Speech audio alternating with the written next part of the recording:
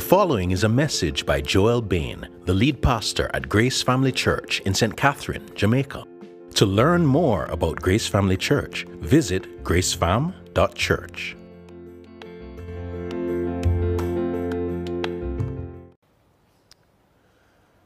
The Nobel Prize, the Oscars, the Grammys, the Emmys, the Tonys, Time Magazine's Person of the Year, Entrepreneur of the Year, the Pulitzer Prize, the Booker Prize, bestseller lists, the Hall of Fame, the greatest of all time. From global recognition to national recognition, to industry recognition, to sales or long service awards, to high school valedictorians, to kindergarten prize givings. We live in a world that gravitates towards recognizing greatness. Everywhere you look, achievements are being celebrated, and as they are celebrated, values and aspirations are being shaped. Nobody really wants a participation ribbon. We want first prize. We want significance. We want recognition. We know we can't get it at everything, but we want it at least at something. Today we return to our series, Follow the Sun. Please turn with me to Mark chapter 9. We're going to be focusing on verses 30 through 37. We've been making our way through this gospel, and we've recently seen some really important moments. Jesus' disciples finally recognized who he was, the Messiah, the Christ, that is God's chosen king. And soon after that, 3 of those disciples saw his divine, radiant glory unveiled on a mountain. They knew that they were in the presence of greatness. And they were his closest associates. Surely that meant that they themselves were positioned for greatness beyond their wildest dreams, beyond the wildest dreams of fishermen and tax collectors. Jesus had been saying some things, though, that were unexpected and confusing, saying that he was going to suffer and die and rise again. And he was saying bewildering things about what it meant to follow him. And he had much to say about greatness.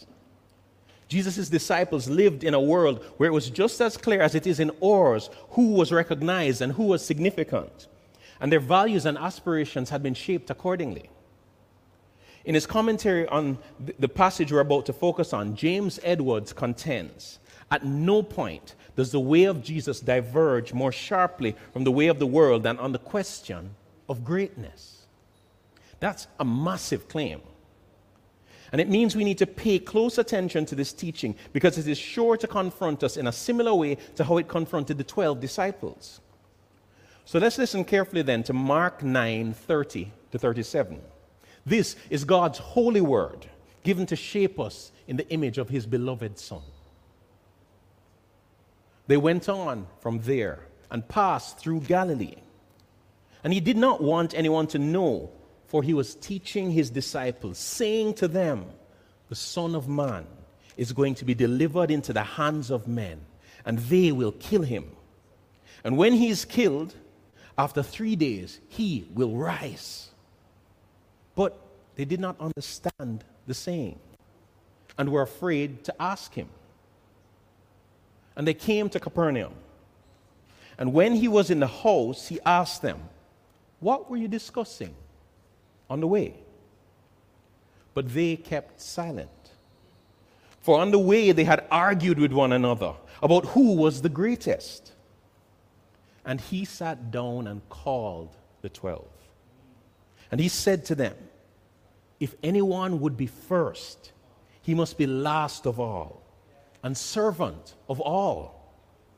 And he took a child and put him in the midst of them.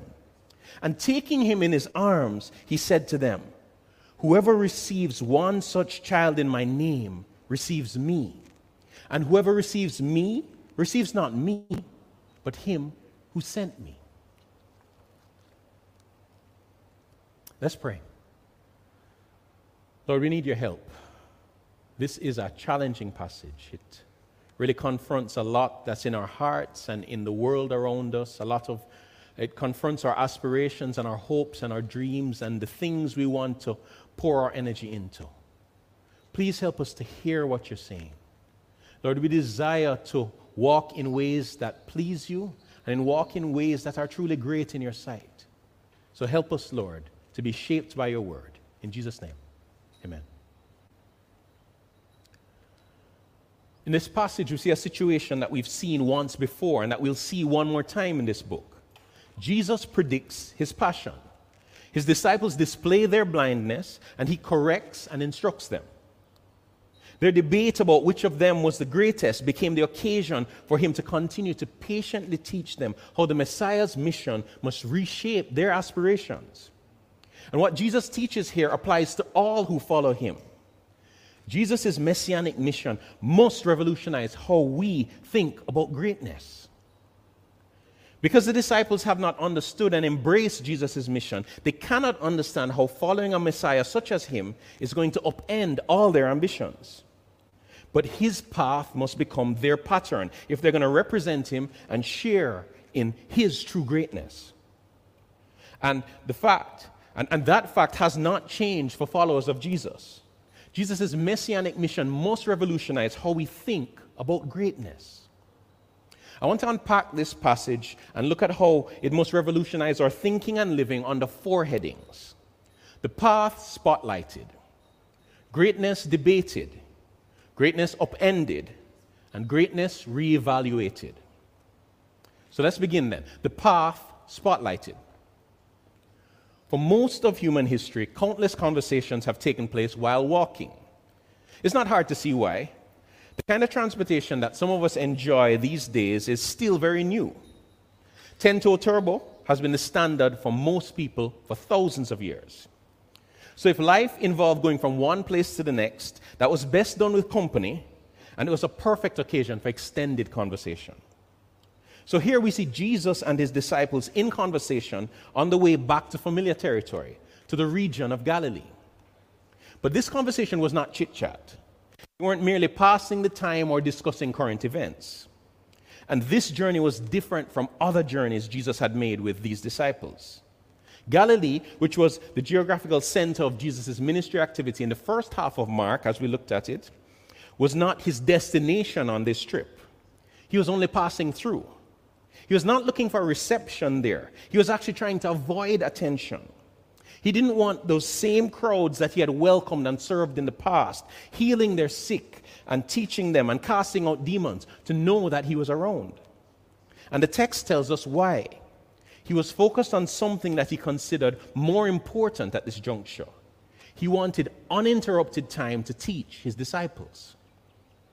You see, they were now on their way to Jerusalem. We're told that in Mark chapter 10, verse 32, so you can glance over to there and see. Jerusalem is where what Jesus has foretold, what he is foretelling in this passage in Mark 9, and what he'll foretell one more time in Mark 10 will take place. He is walking steadily and purposefully towards being delivered into the hands of men who will kill him. He's going with both eyes open towards his death and resurrection. And he wanted his disciples to understand the mission he had embraced, even if they would only see it clearly in retrospect. So as they walked, he shone a spotlight on the path ahead. Now, if you've used mapping applications on your phone or through a website to get directions or to plan a route to go somewhere, you'd be familiar with the way those applications highlight the roads you're going to take to get to your destination and the particular places you're going to go through. Jesus was doing something similar, highlighting the path that he was on and what he would go through. The Son of Man is going to be delivered into the hands of men, and they will kill him. And when he is killed, after 3 days, he will rise. The way Mark reports what Jesus was doing indicates that he didn't say this once. He stayed on that theme as they were walking. And this time, Jesus speaks of his path in a slightly different way than he did the first time. He says the Son of Man is going to be delivered into the hands of men. It's a bit of a play on words, emphasizing how the Messiah in his humanity would serve humanity by subjecting himself to death at the hands of humans. He says he'll be delivered, which can also be translated handed over or betrayed. Now, those other translations would make you think that what he has in his mind is what people would do to him. Judas or the Jewish leaders or even the Roman governor who would deliver him over to be killed. But the language here actually reflects Isaiah chapter 53, where God delivers the suffering servant over to death. So more than likely, what Jesus is doing is alluding to God's plan in delivering him into the hands of men as a sacrifice for sin, a plan which Jesus himself fully embraced. But why is Jesus going to such great lengths to protect private time with his disciples, to spotlight the path ahead of him? Edwards sheds some light for us. The Passion prediction announces not only Jesus' impending fate, it is also an exemplar of the life of service to which he calls the disciples. Now, we've heard this once before already in chapter 8, verse 34. If anyone would come after me, let him deny himself and take up his cross and follow me. Jesus' disciples must embrace his path as their pattern. But up to now, none of his disciples has even embraced what is going to happen to Jesus, much less to have recognized the implications of his path for them. And just because we know all that happened to Jesus in Jerusalem, that doesn't mean that we understand the implications it has for us as his disciples. We too must learn by watching him closely and listening to him closely. That's why Mark wrote this gospel for us. Our text in verse 32 points out that the disciples didn't understand what he was saying, and they were afraid to ask. Perhaps they remembered how Peter had been rebuked when he challenged Jesus previously. Or perhaps they had been conscious of their spiritual dullness and were reluctant to express their ignorance. Whatever the case was, the extent of their blindness is about to be painfully made clear through an argument they would have among themselves while walking. But just before we look at that argument, there's a question we need to consider. If Jesus was kind of going through this teaching as they walked and emphasizing this, why couldn't the disciples hear what Jesus was saying? I mean, he wasn't teaching them in parables anymore. We looked at this before, but it's well worth refreshing our memory about it so that we can empathize with these poor fellows. This comment from Mark Strauss explains it well. Two things about his statement would have been incomprehensible to the disciples. First, the Messiah would suffer and die. He was the one who was destined to establish an eternal kingdom of justice and righteousness. Second, the Messiah would rise from the dead. The resurrection was viewed in Judaism as occurring at the end of time, when all the dead would rise and be judged by God. The resurrection of an individual within history was outside their worldview. Jesus rising was not in their view. What they were looking at, though, was the potential for each of them to rise and rise above each other. Let's look at verses 33 and 34 under our second heading, Greatness Debated. When they got to Capernaum and settled unnoticed into the house where they usually stayed, Jesus asked a question of the disciples. What were you discussing on the way? I mean, it's a simple question, isn't it? But particularly if you're a parent of younger children, you know that simple questions are often answered with silence. What's that you have behind your back? Not one of them was prepared to let their hands show. Apparently, in addition to listening to Jesus' teaching, the disciples took some time to drop back a little bit and have a side discussion, a full-out argument between the 12 of them about which of them was the greatest. If you can remember this sort of argument, hopefully from your childhood and not from very recently, then you can probably imagine the sort of nonsense that they were saying in their attempts to one-up each other. So, which of us do you think is the greatest? I mean, it's obvious. I'm the eldest. Right, so how come I'm always the one who's speaking up for all of you guys? A lot of good that did you the other day, Satan. I mean, Simon. Well, he trusts me with the money. You guys forget the mission trip so quickly, don't you? I mean, casting out demons, healing the sick. None of your stories stacked up against mine.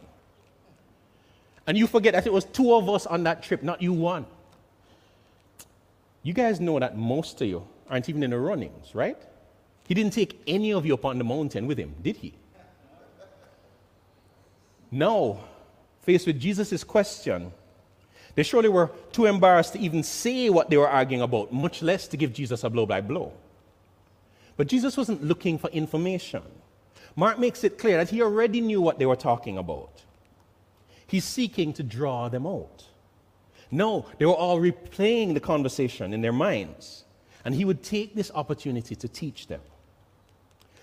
Now, at first glance, it might seem quite childish to you for 12 grown men to be arguing about who is the greatest. But culture is a powerful thing.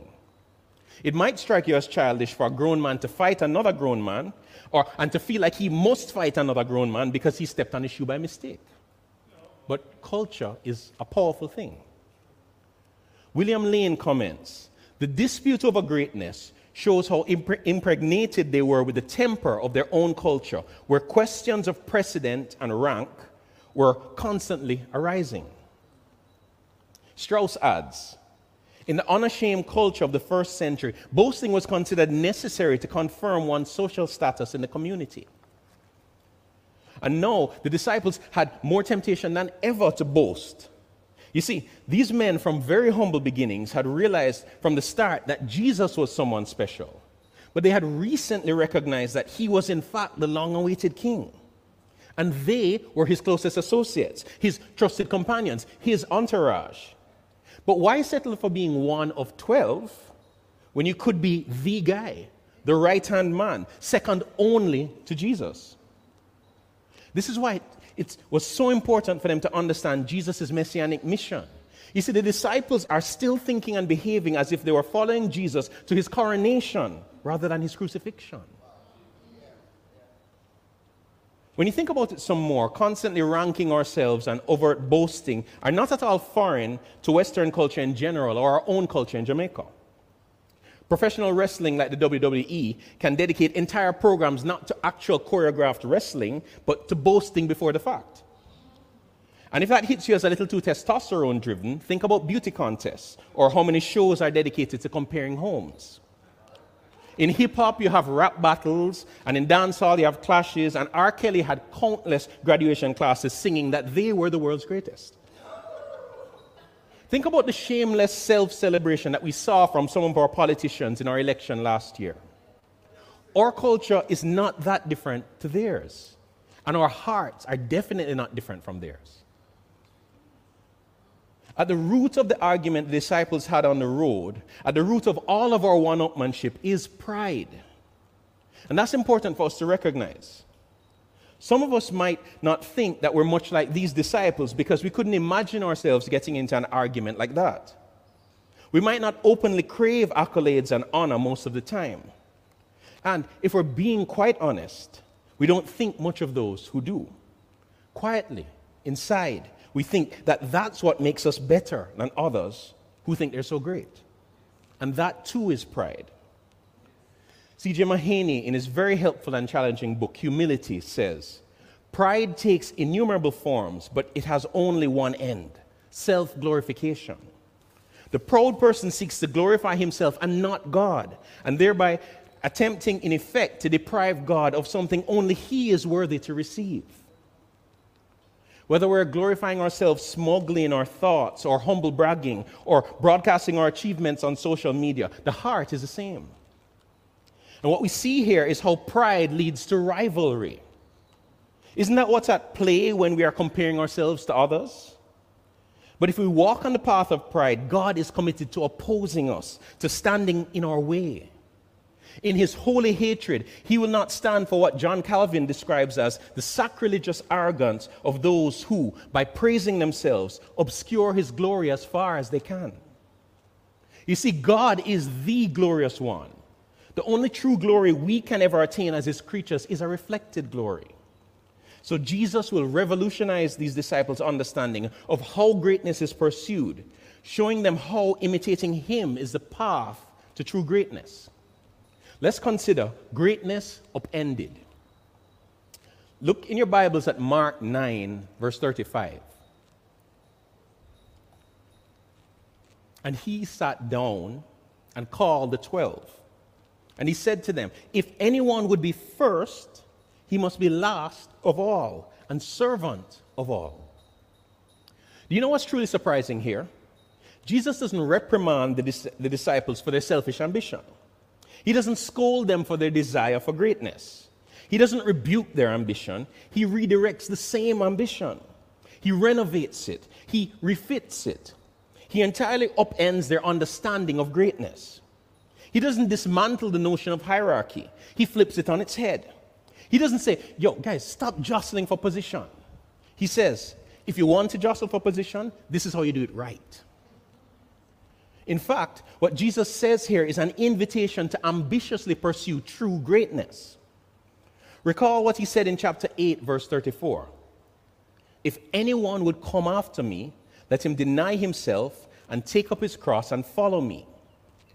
Now he says, if anyone would be first, he must be last of all and servant of all. He was not discouraging the pursuit of being first any more than he was discouraging his disciples and the crowds from following him. But in both cases, he was showing how counterintuitive and countercultural the way is and how great the requirements are. Jesus says if anyone would be first, he must be last. Must be indicates that this requirement is non-negotiable. There's no other way to be great in the kingdom of God. So even though it might be normal, natural, and sensible in this world to put yourself first, to seek to advance yourself, to promote and present yourself as best you can, to protect your time and resources for yourself, none of that will make you great in God's eyes. What we must do is voluntarily take last place, putting others first, seeking their advancement, promoting them and pushing them to the fore, lavishing our time and resources on them. That's what greatness in God's kingdom looks like. Jesus is revolutionizing our thinking and the pursuit of greatness, confronting the sinful brokenness of this world system and our hearts. In this world, we put others on a pedestal for their wealth, business acumen, poise, physical appearance, charisma, talent, great achievements, dogged determination, even though they might be self-serving and self-seeking people.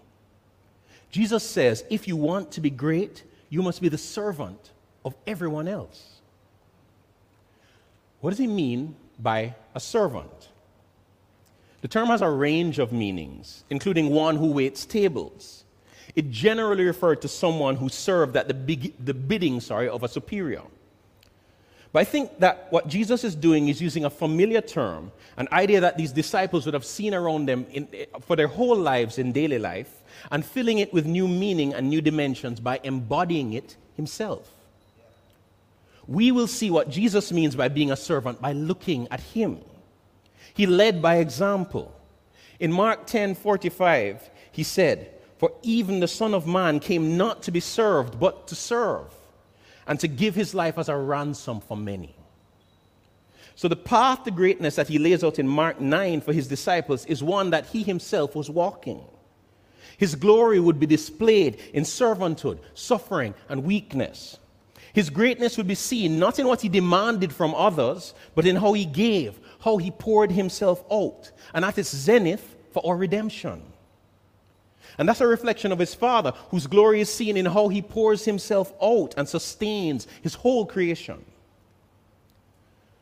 Now, in correcting his disciples, Jesus provides an unexpected illustration. He takes a little child and brings him into the center of their huddle. Giving a child such a prominent position would have been very unusual in a Near Eastern culture. And he takes that child in his arms and says, "Whoever receives one such child in my name receives me. And whoever receives me receives not me, but him who sent me." Okay, so what is he doing? I remember a few weeks ago, the biggest reception on our live stream was for Vanna Grace, Vance and Jessica's little daughter. You guys even messaged requesting to see her again during that service. Now, virtually no one in our society would think that's strange.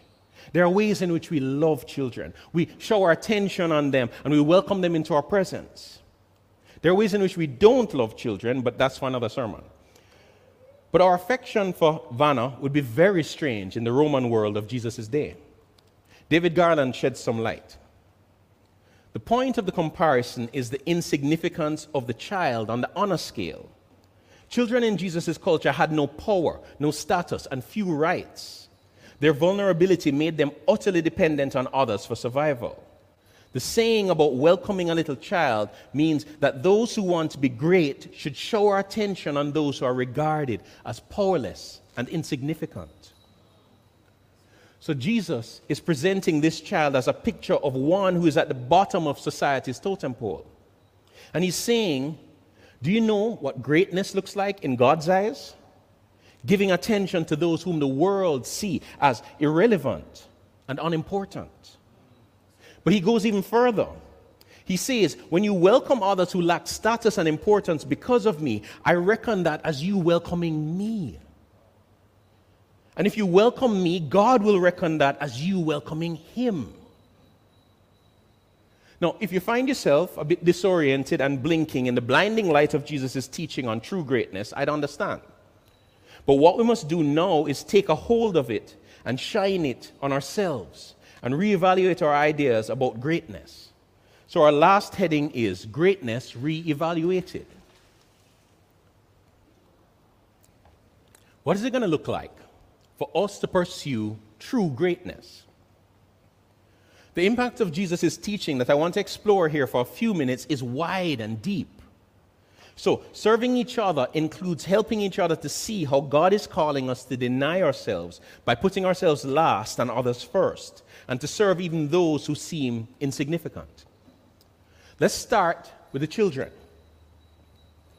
Kids, when your mommy or daddy gives you chores to do or asks you to help with a particular task, that's an opportunity to be great in God's eyes. Doing what you're asked to do as well as you can because you want to be a servant like Jesus pleases God. Looking out for ways that you can help even when you're not asked is even better. We adults know that one of the ways that sin twists our hearts is that we think happiness comes from doing what we want to when we want to. But that kind of happiness does not last very long, and God does not reward us for it. So one of the ways that you can pray, even at your age, is for God to give you a heart that accepts that serving is often hard, but enjoys serving others and being like Jesus. And that goes for us adults too. You see, what Jesus is calling us to hear requires heart change. That's why we need Jesus' death and not merely his example. He gave his life as a ransom to free us from our slavery to sin, to selfishness and pride, jealousy and rivalry. He gives us new hearts that want to and can pursue pleasing God. Hearts that are able in faith to embrace the self-denial and suffering that comes with putting yourself last and serving others. Faith remembers that Jesus did so for us to the point of death, yet rose again.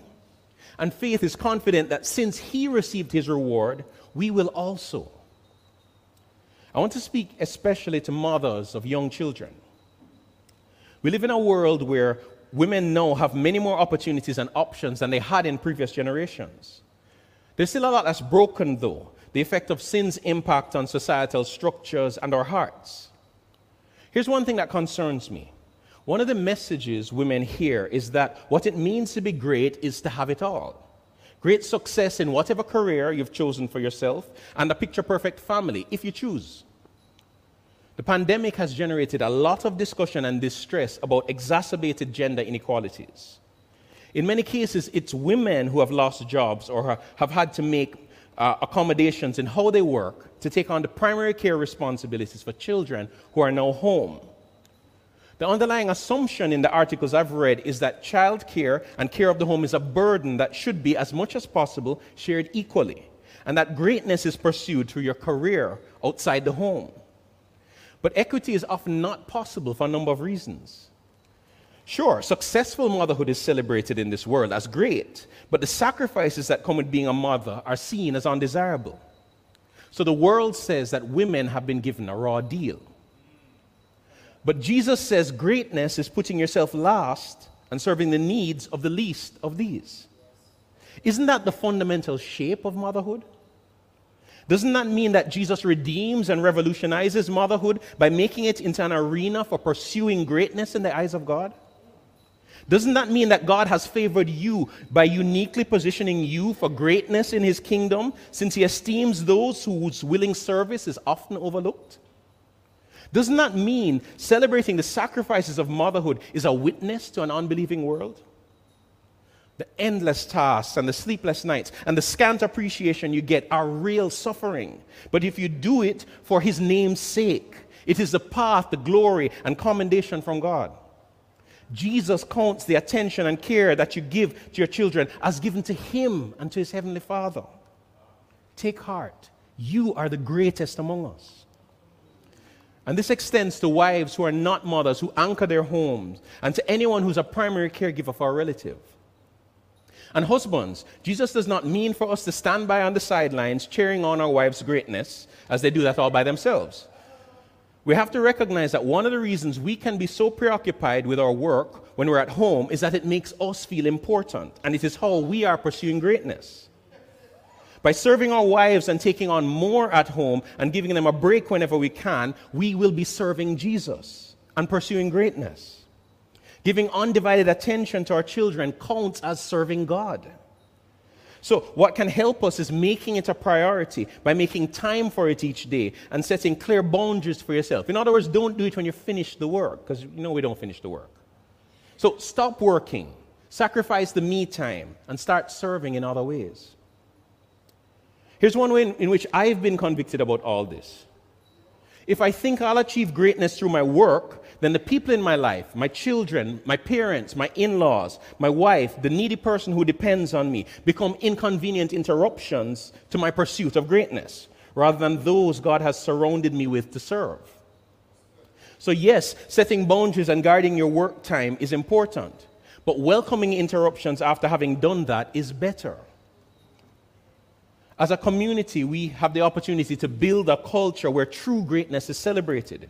It's one of the reasons that we try as often as we can to express our gratitude, both publicly and privately, to those of you who serve alongside us. So I want to just thank the worship team this morning and the crew that's here, came early setting up. Thank you guys for how you serve. Some of you are doing it week after week. I know it can be awkward, but let it remind you each time that Jesus values your service even more than we do when you do it for his sake. As we grow as a church, we want to be on the lookout for opportunities that are in our reach to serve those whom others would overlook. I wanted to highlight just one example of service in our midst. Last week when the Taylors were away on vacation, the Campbells stayed in their home. Sean shared with me that when they got home, the house was absolutely spick and span. Sarah and Sheldon had tidied places that no one had thought to tidy before. Well done, Campbells. Thank you for serving the Taylors, and thank you for modeling servanthood. Sheldon, the world might be impressed by the PhD, but in our eyes, this is what makes you great. There are so many other areas this teaching from Jesus touches. All I have time for now is to fire a few more questions in a few different directions. Yes, I'm going to do this. All right. So buckle in, stay with me.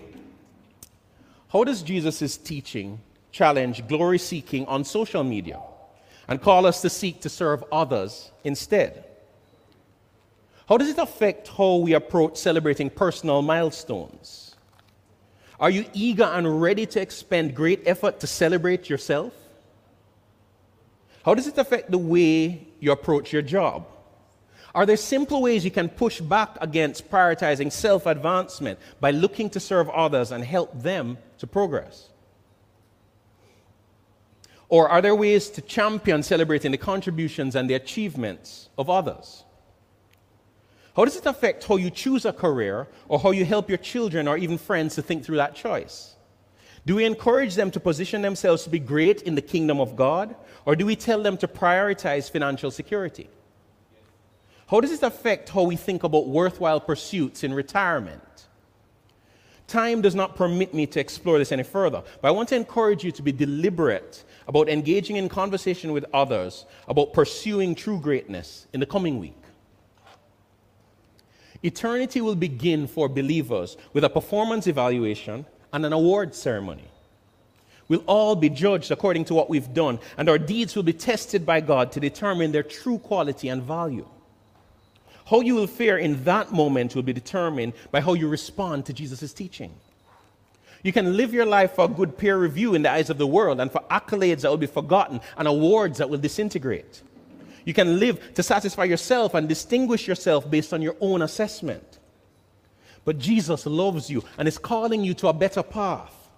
He embraced his messianic mission, his path of humility and suffering in order to serve us. He died in humiliation, but he rose again, and God has exalted him to the highest place as the greatest of all time. He has rescued us from the wrath we deserve for all our attempts at self-glorification that obscure the glory of God, the only one who is truly great. And he means to redeem every moment we live by calling us to follow him on the path to true greatness, to commendation and a crown from God, a path of humble service to all those around us and welcoming those whom the world deems unimportant. If anyone would be first, he must be last of all and servant of all. Jesus' messianic mission must revolutionize how we think about true greatness. In the kingdom of God, your ability to see greatness in God's eyes does not depend on your age or your material resources or your talents or the type of opportunities you have or your stage of life or your education level or your network of contacts. This week, you can humbly pursue greatness by serving others for the glory of God. And when you forget, when you fail, you can humbly pursue forgiveness and repentance and resolve to continue on the path of humility that Jesus walked for us and invites us to follow him on. May God help you to receive his grace, to obey his will for the sake of his great name. Let's pray.